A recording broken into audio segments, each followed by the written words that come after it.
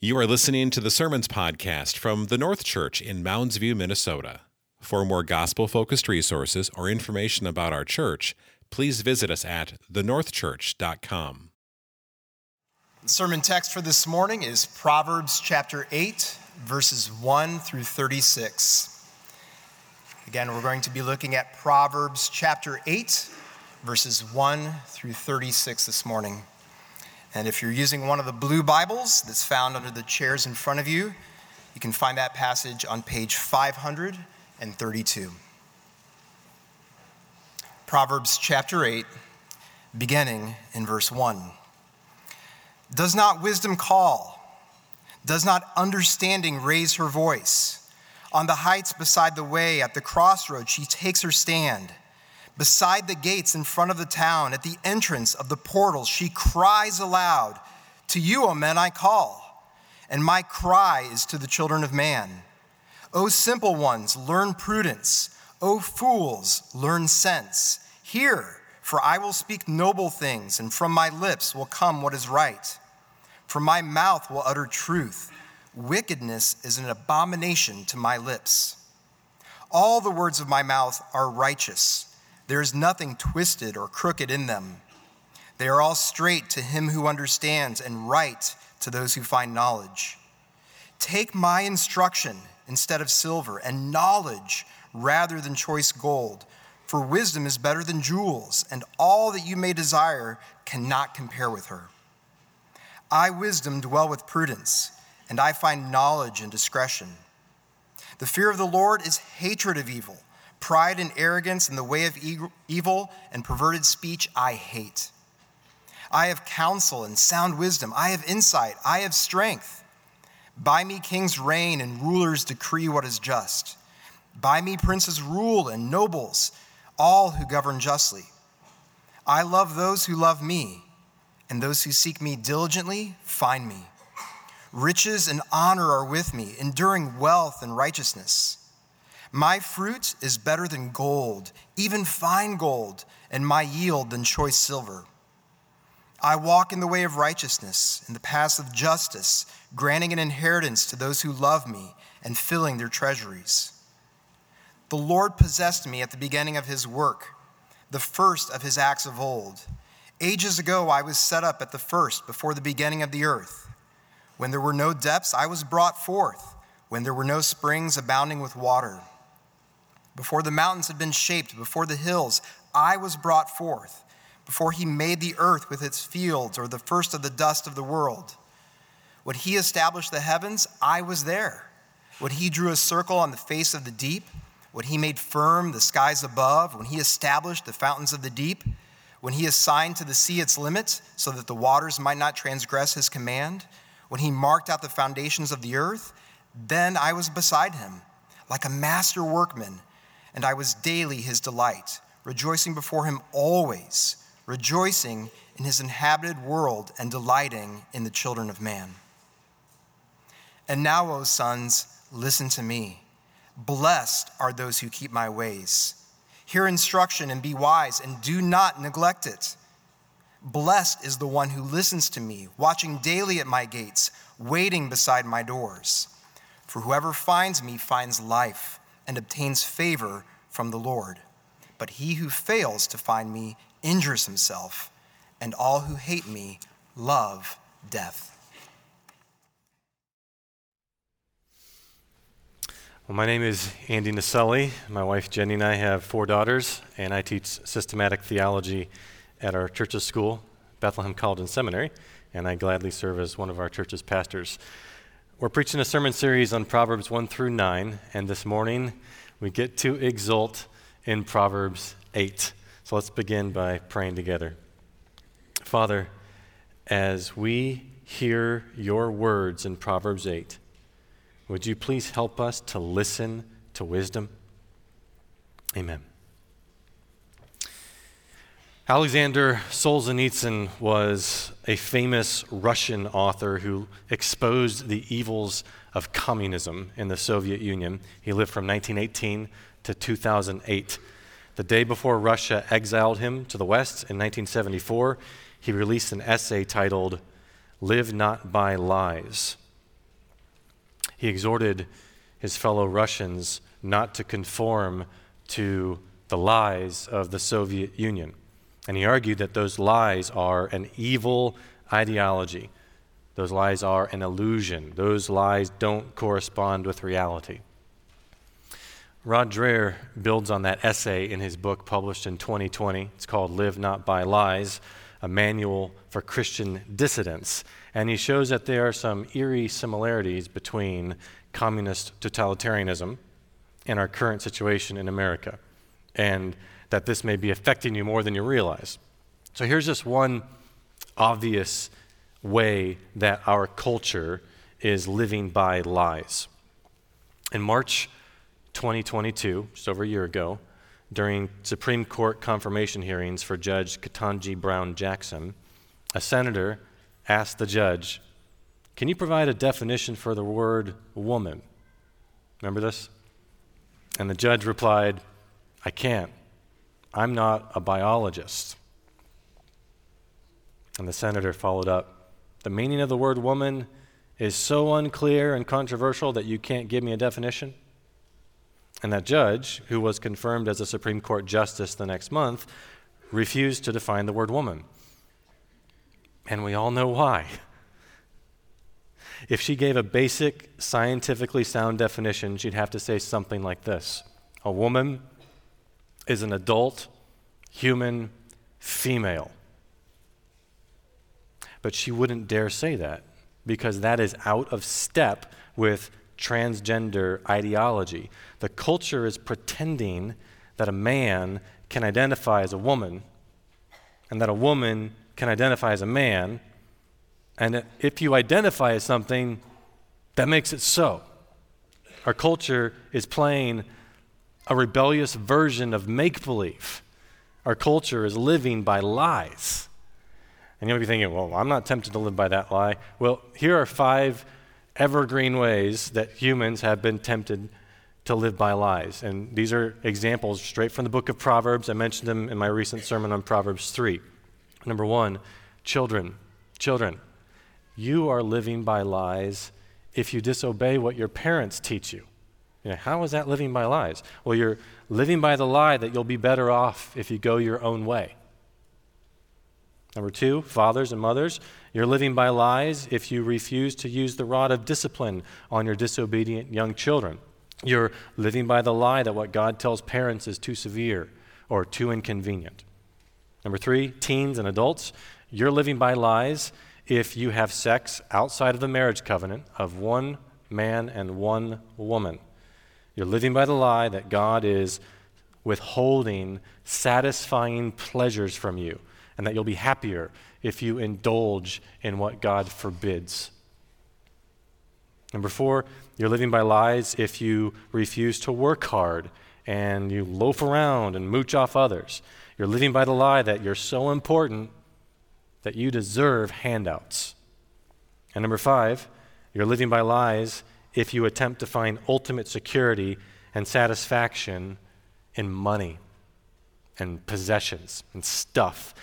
You think you're living by the lie that getting more stuff will make your covetous and envious heart happy, satisfied. It's foolish to live by lies, isn't it? We should live in a way that corresponds with reality. We should live by the truth. And that means we need to listen to God's wisdom. And that's what Proverbs 8 is about. I'd like to preach to you from Proverbs 8 on this subject. Listen to wisdom. Listen to wisdom. We'll unpack Proverbs 8 in 5 sections. We'll start with verses 1 to 3, the introduction, which I'd summarize like this: wisdom is calling out to you to guide you. Let's read it. Does not wisdom call? Does not understanding raise her voice on the heights or the highest points beside the way? At the crossroads, she takes her stand. Beside the gates in front of the town, at the entrance of the portals, at the main entrance, she cries aloud. We'll stop there. The verses 1 to 3 are the introduction to all of chapter 8. It's the only part in chapter 8 in which wisdom is not speaking. So this introduces it all, and it raises at least two questions. Here's one question.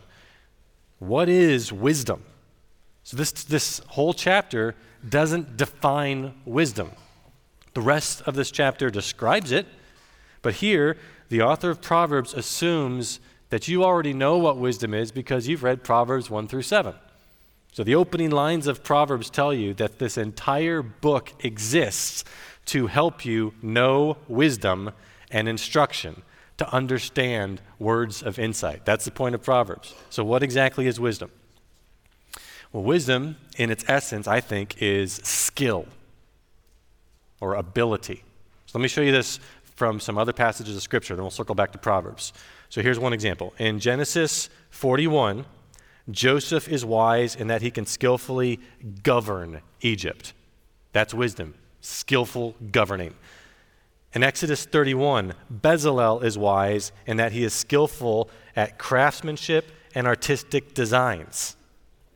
In 1 Kings 7, Hiram is wise in that he can skillfully make any work in bronze. In Jeremiah 4, this one's stunning. The people of Israel are wise in that they are skillful at sinning. I want to quote this one. They are, quote unquote, wise in doing evil, but how to do good they know not. Skillful at sinning.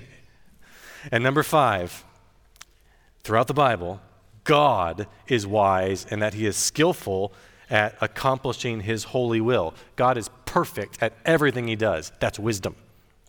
So how would you finish this sentence? A man is wise in Proverbs in that he can skillfully do what? In what sense is a wise person skillful? Well, one clue, I'm going to answer that in just a second. One clue to answer that question is to look at parallel terms for wisdom in Proverbs. So a proverb is a form of poetry, so the lines logically relate to one another. In English, poetry tends to rhyme words. In Hebrew poetry, it tends to rhyme thoughts. Thoughts. So sometimes the word wisdom is parallel to a different word that means basically the same thing. And at least 5 words are parallel to wisdom in Proverbs 1 to 7. Here they are. Instruction, understanding, knowledge, insight, and uprightness. Now, what all these terms have in common is not merely knowing information, though it includes that. But it's not knowing information like a computer database can access facts. Wisdom in Proverbs is a particular kind of skill. So here's how I'd finish that sentence. A man is wise in Proverbs and that he can skillfully live. It's about skillful living. So here's how I define wisdom. Wisdom is the skill to live well, or more precisely, prudently and astutely. So the word prudent means acting with or showing care and thought for the future.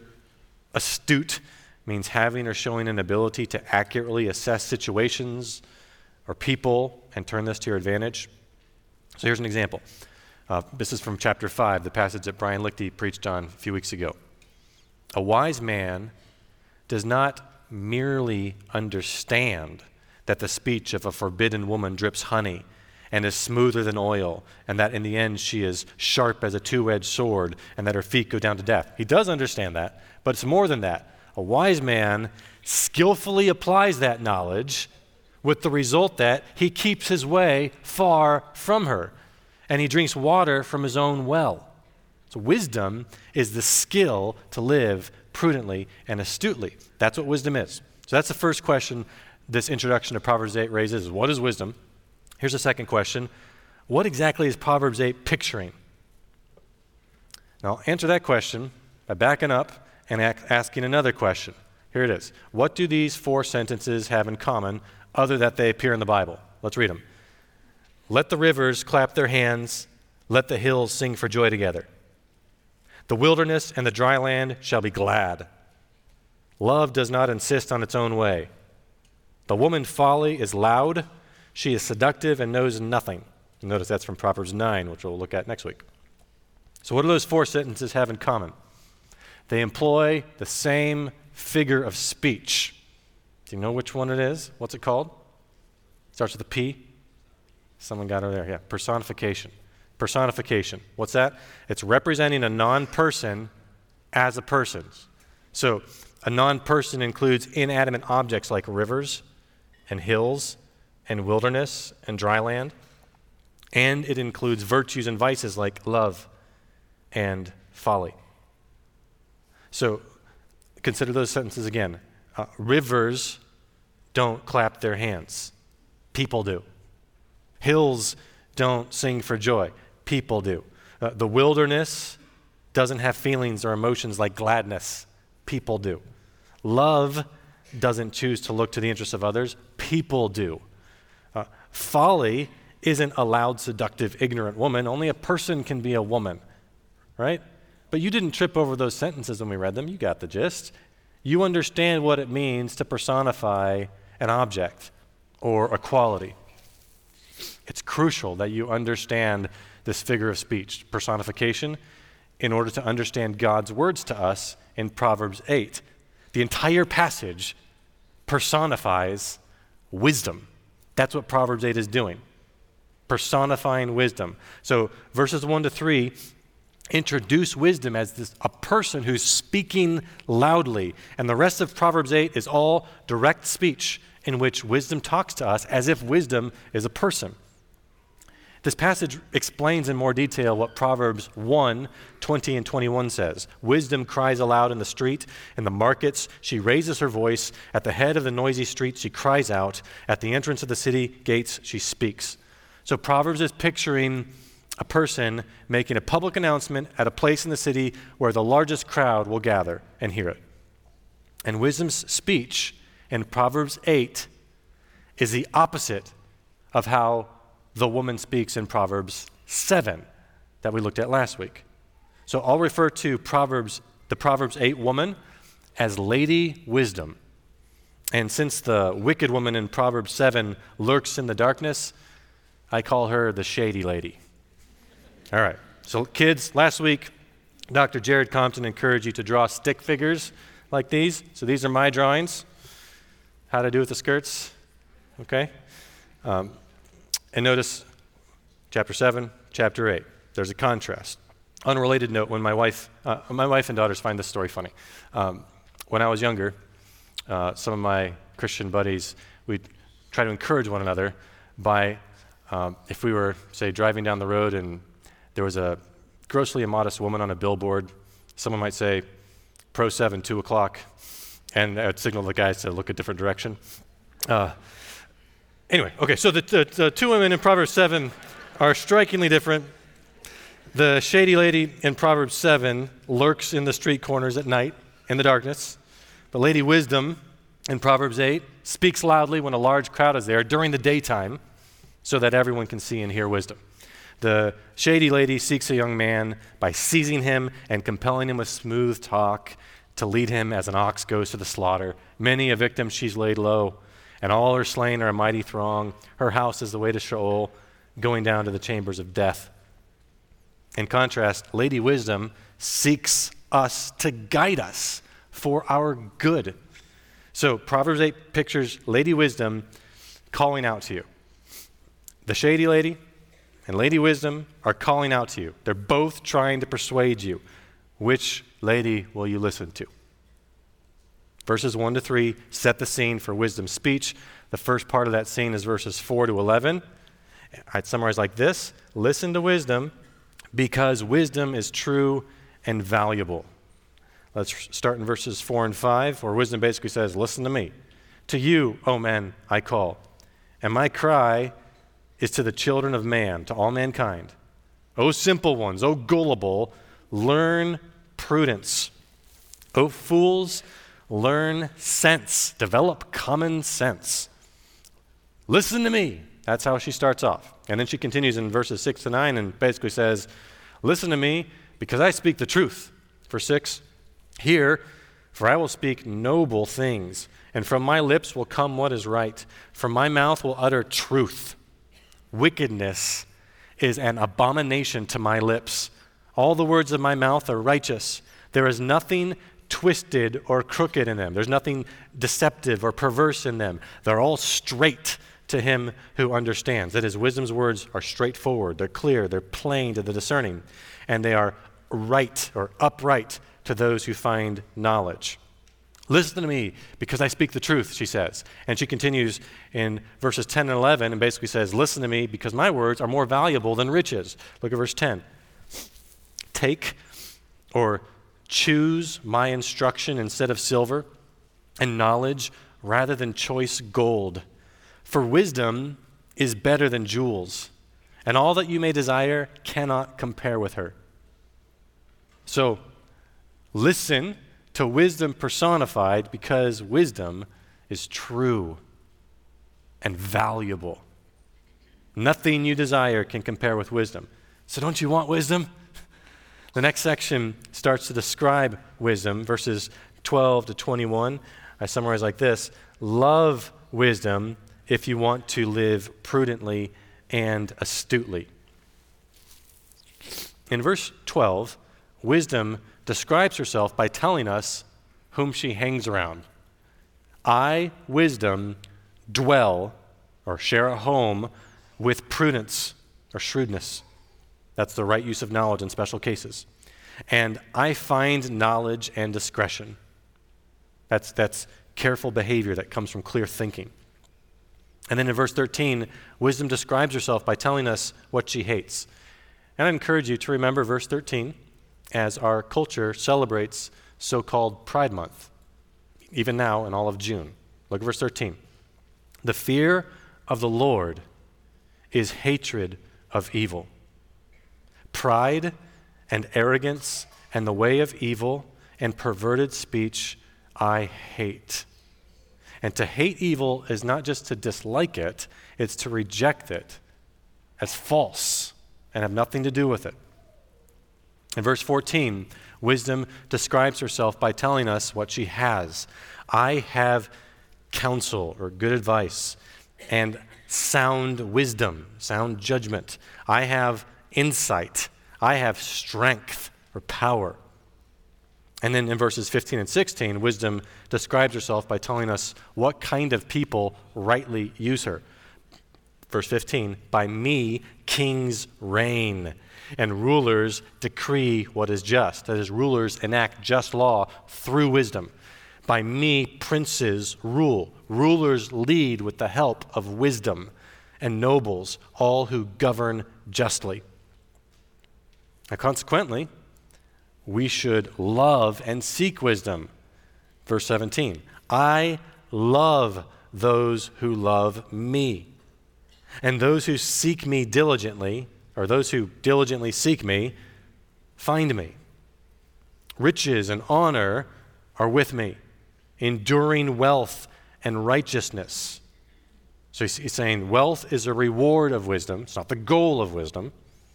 My fruit is better than gold, even fine or pure gold, and my yield, my harvest, than choice silver.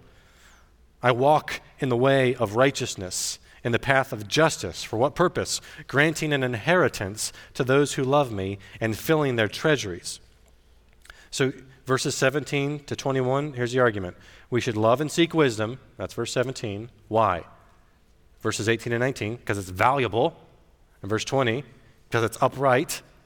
And verse 21, because it's rewarding. So wisdom is great. And how does wisdom relate to riches? Don't miss this. Wisdom is better than riches. And wealth is a result of wisdom, sometimes in this life and always in the next life. So the conclusion here is love wisdom if you want to live prudently and astutely. And in the next section, verses 22 to 31, wisdom describes herself even more. Wisdom helped the Lord create the heavens and the earth. Throughout Proverbs 8, wisdom personified is exhorting us. Listen to me, listen to me, listen to me. And you might be thinking, why should I listen to you? Verses 22 to 31 give 4 reasons you should listen to wisdom. Here's reason number 1 to listen to wisdom. I existed before God created the world. Therefore, I am distinct from creation. and I am eternal. That's verses 22 to 26. Let's read it. The Lord possessed me at the beginning of his work of creation, the first of his acts of old.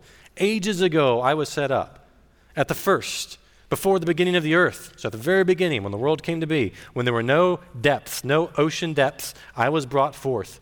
When there were no springs abounding with water, before the mountains had been shaped, before the hills, I was brought forth, before he had made the earth with its fields, or the first of the dust of the world.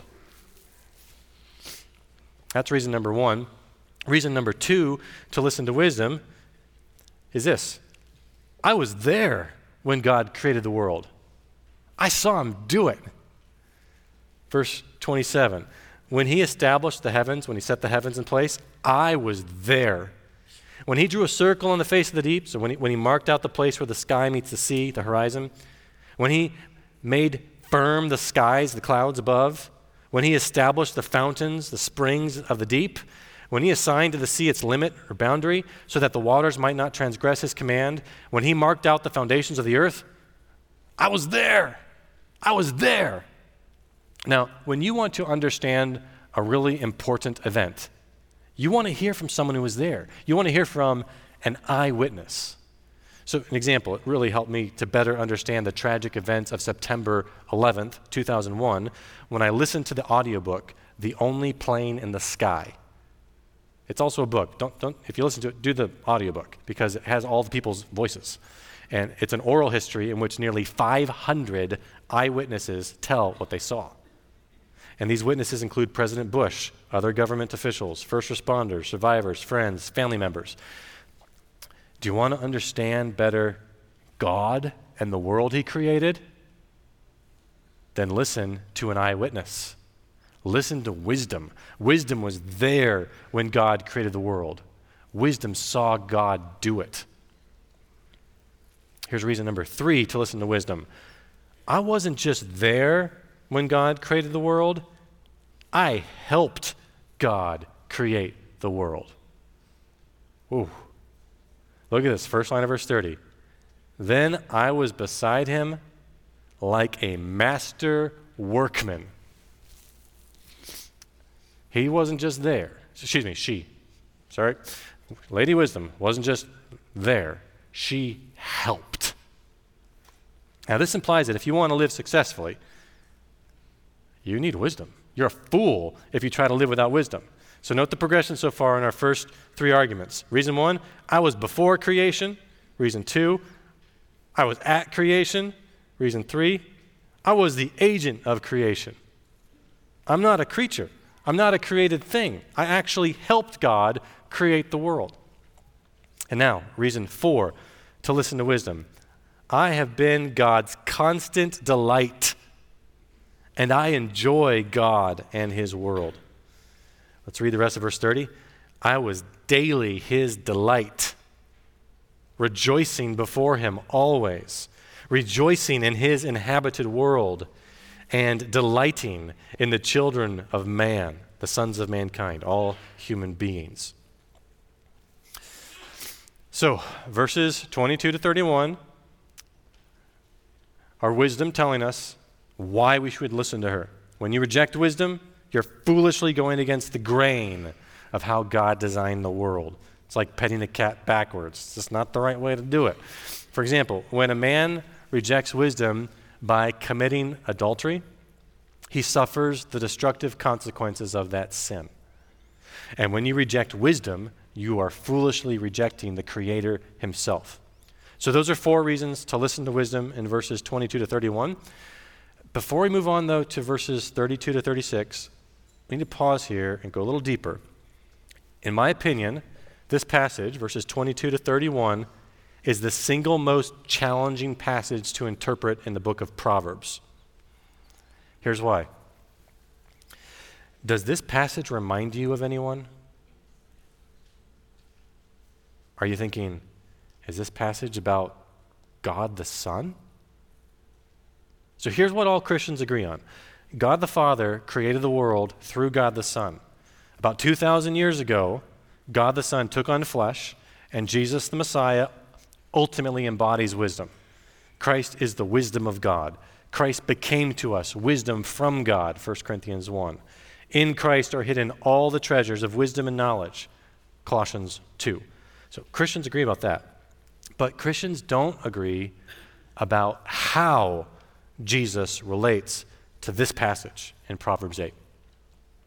So ever since Jesus lived, died, and rose again for sinners, professing Christians have interpreted this passage in at least 4 basic ways. Let me show this to you quickly.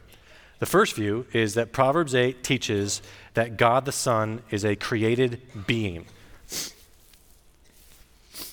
The Greek translation of the Old Testament renders verse 22 something like this: the Lord created me.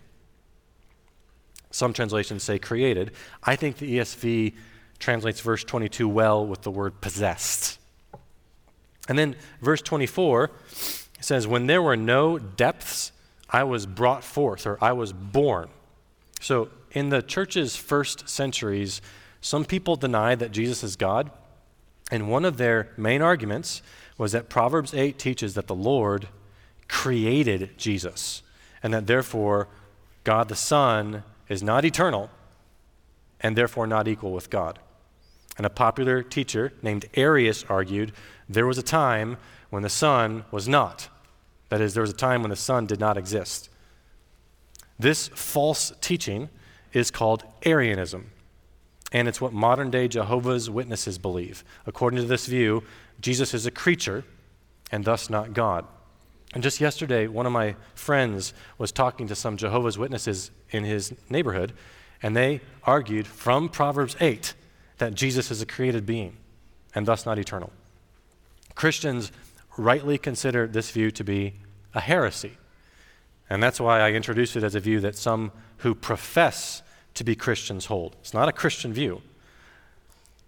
So at least 3 more views. So Christians don't agree on exactly how to interpret Proverbs 8 with reference to God the Son.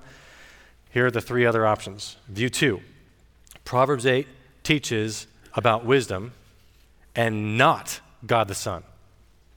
So some Christians argue that we should interpret the Old Testament apart from the New Testament. So without letting the New Testament affect in any way how we interpret the Old Testament. So according to this view, Proverbs 8 is exclusively about wisdom and not about God the Son at all. So according to this view, God the Son is not present in Proverbs 8. I don't think this view is correct. In a moment, I'll show you why I think it's better to say that in Proverbs 8, God, the divine author of Scripture, intended to communicate about God the Son. But for now, that leaves us with views 3 and 4. View 3 is Proverbs 8 directly describes God the Son. So according to this view, Proverbs 8 does not personify the virtue of wisdom, which is what I've been saying throughout the sermon. According to this view, wisdom in Proverbs 8 is not a virtue, it's a person. That is, it's not about wisdom, it's about God the Son. Some Christians think that Proverbs 8 directly describes God the Son when he took on flesh at his incarnation. So in the early church, Athanasius rightly and valiantly argued against Arius that Jesus is God. So go Athanasius there. But Athanasius argued that Proverbs 8 refers to Christ's incarnation. That is, when God the Son took on flesh, not to when God the Son existed before the incarnation. And then there's other Christians who hold this view who would say, in contrast to Athanasius, Proverbs 8 directly describes God the Son, particularly when the triune God created the world. So wisdom is what the Lord possessed from the beginning, which means that wisdom is eternal and thus refers specifically to God the Son. And then some might protest, well, Proverbs 8 describes wisdom as a woman, so how can it refer to God the Son? And adherents of this view would answer that the word wisdom in Hebrew is feminine only grammatically, which is typical for abstract words. And a further argument for this view is that Proverbs 30, verses 3 and 4, identifies the wisdom of Proverbs 8 as God's Son. And that's in a passage that asks, who has ascended to heaven and come down? And that's a passage that John 3:13 connects with Jesus. So some friends I highly respect hold this view, and it might be correct, but to me, this view seems strained. I think view 4 is more persuasive. So let me show that to you. View 4 is Proverbs 8 describes wisdom personified, and God the Son fulfills this passage because he ultimately embodies wisdom. So I think Proverbs 8 connects to Jesus by analogy. More specifically, I think Proverbs 8 is picture prophecy. It's typology. So to explain what I mean by that, I'm going to take a step back and share my view on how the Old Testament and New Testament relate to each other. I'm going to go into seminary professor mode for just a minute. You're thinking, you're just now going into that mode? Yes, you're just going into that mode. And if you can stay with me, I think it will help you better appreciate how God designed the whole Bible to fit together. So I put this on the slide so you can follow with me. I believe that New Testament authors consistently interpret Old Testament passages in their literary contexts. And Old Testament passages may have an expanded meaning that the divine author intended, but that the human author did not consciously intend. So 3 key related components to this approach: expanded meaning, whole Bible approach, and typology. So let's look at those one by one. Start with expanded meaning. An Old Testament passage may have an expanded meaning that its human author, like Solomon, did not consciously intend, but that the passage's divine author did intend. And it's that divine intention that New Testament authors occasionally refer to when they discern an expanded meaning in an Old Testament passage. So expanded meaning doesn't mean that the Old Testament passage's meaning changes, but that in retrospect, you can recognize an expanded meaning that the human author didn't consciously intend, but that God intended all along. The divine author intended all along from the beginning. And then a whole Bible approach is the basis for recognizing this expanded meaning. So a whole Bible approach views the entire Bible as the ultimate literary context for interpreting any Old Testament passage.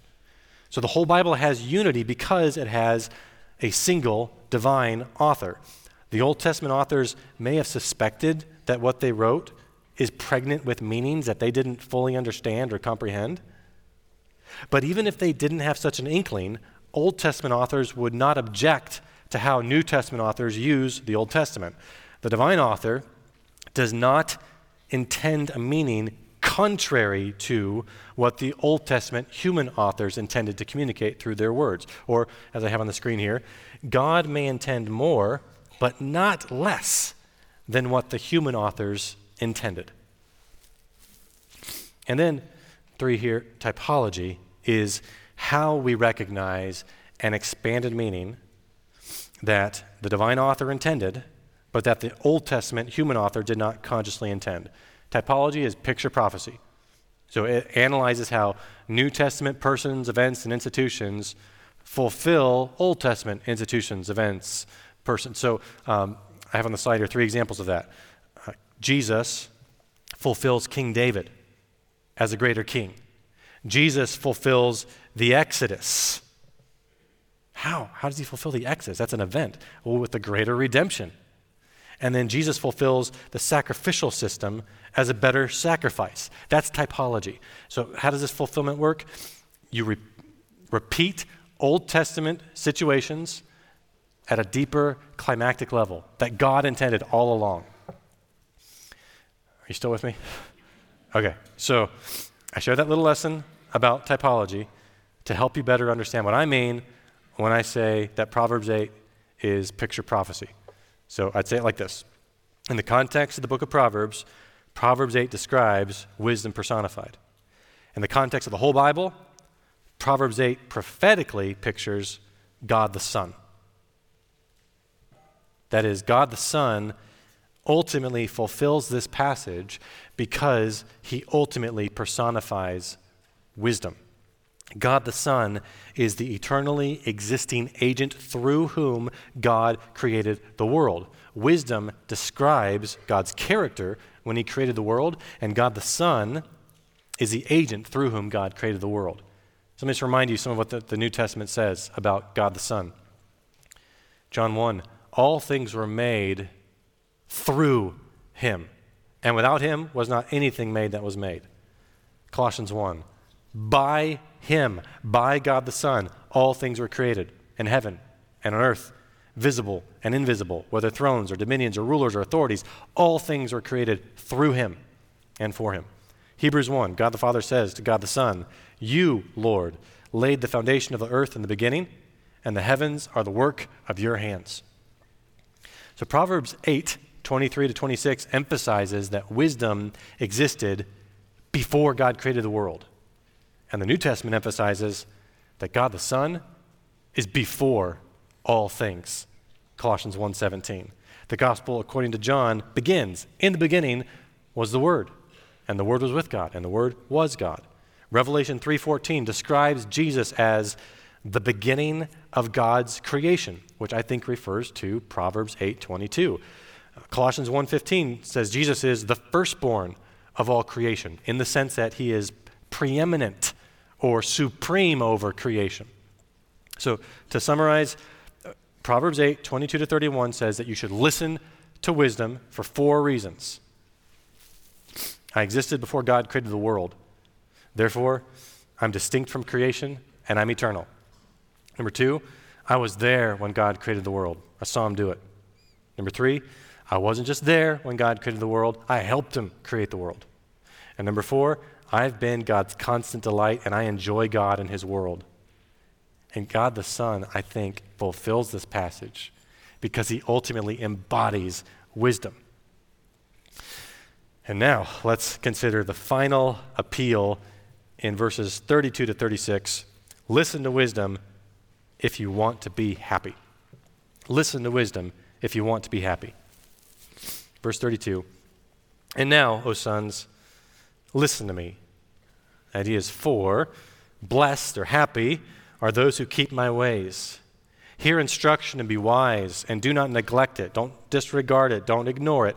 Blessed or happy is the one who listens to me, watching daily at my gates, waiting to keep watch beside my doors. For whoever finds me finds life and obtains favor from the Lord. But he who fails to find me injures himself. That is, he invites all kinds of disaster into his life. All who hate me love death. All who hate me love death. Now, you want to be happy, right? We all want to be happy. You choose what you choose because you want what you want, and what you want is to be happy. And sometimes you believe lies. Sometimes you think that sinning will make you happy.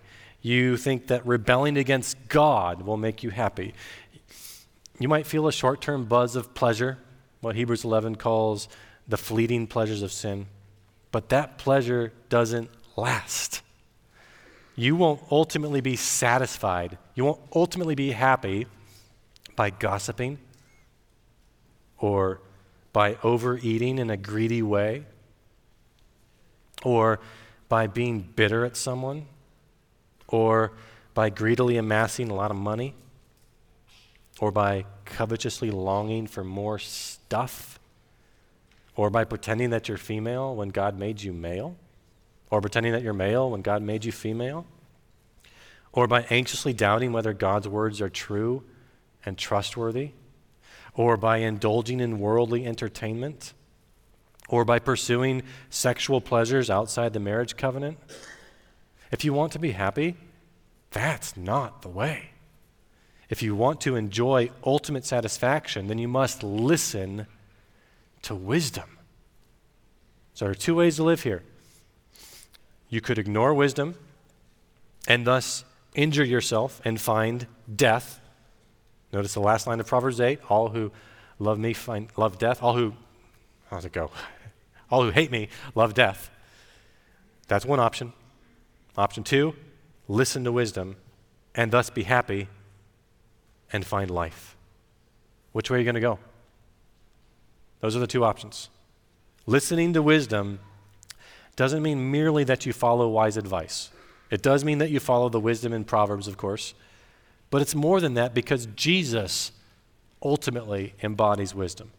So ultimately, Listening to wisdom means that you obey Jesus, that you obey the perfect wisdom of God. And obeying Jesus means obeying the book of Proverbs and the rest of the Bible with God's help. So to summarize, the main idea of Proverbs 8 is listen to wisdom. What's wisdom? It's a skill to live well, to live prudently and astutely. Wisdom's calling out to guide you. Listen to wisdom, because wisdom is true and valuable. Love wisdom if you want to live prudently and astutely. Wisdom helped the Lord create the heavens and the earth. So listen to wisdom if you want to be happy.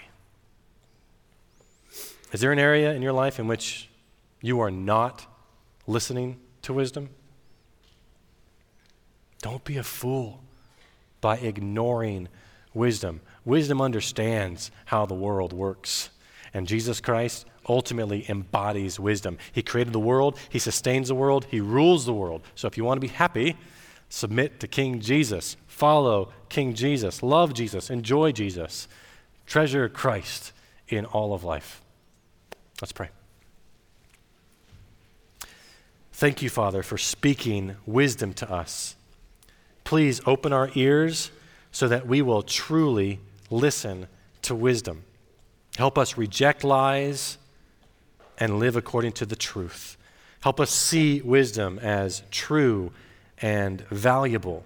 Help us love wisdom. Help us live prudently and astutely.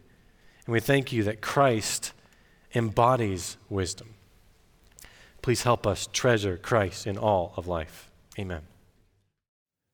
Thank you for joining us for this episode of the Sermons Podcast from the North Church.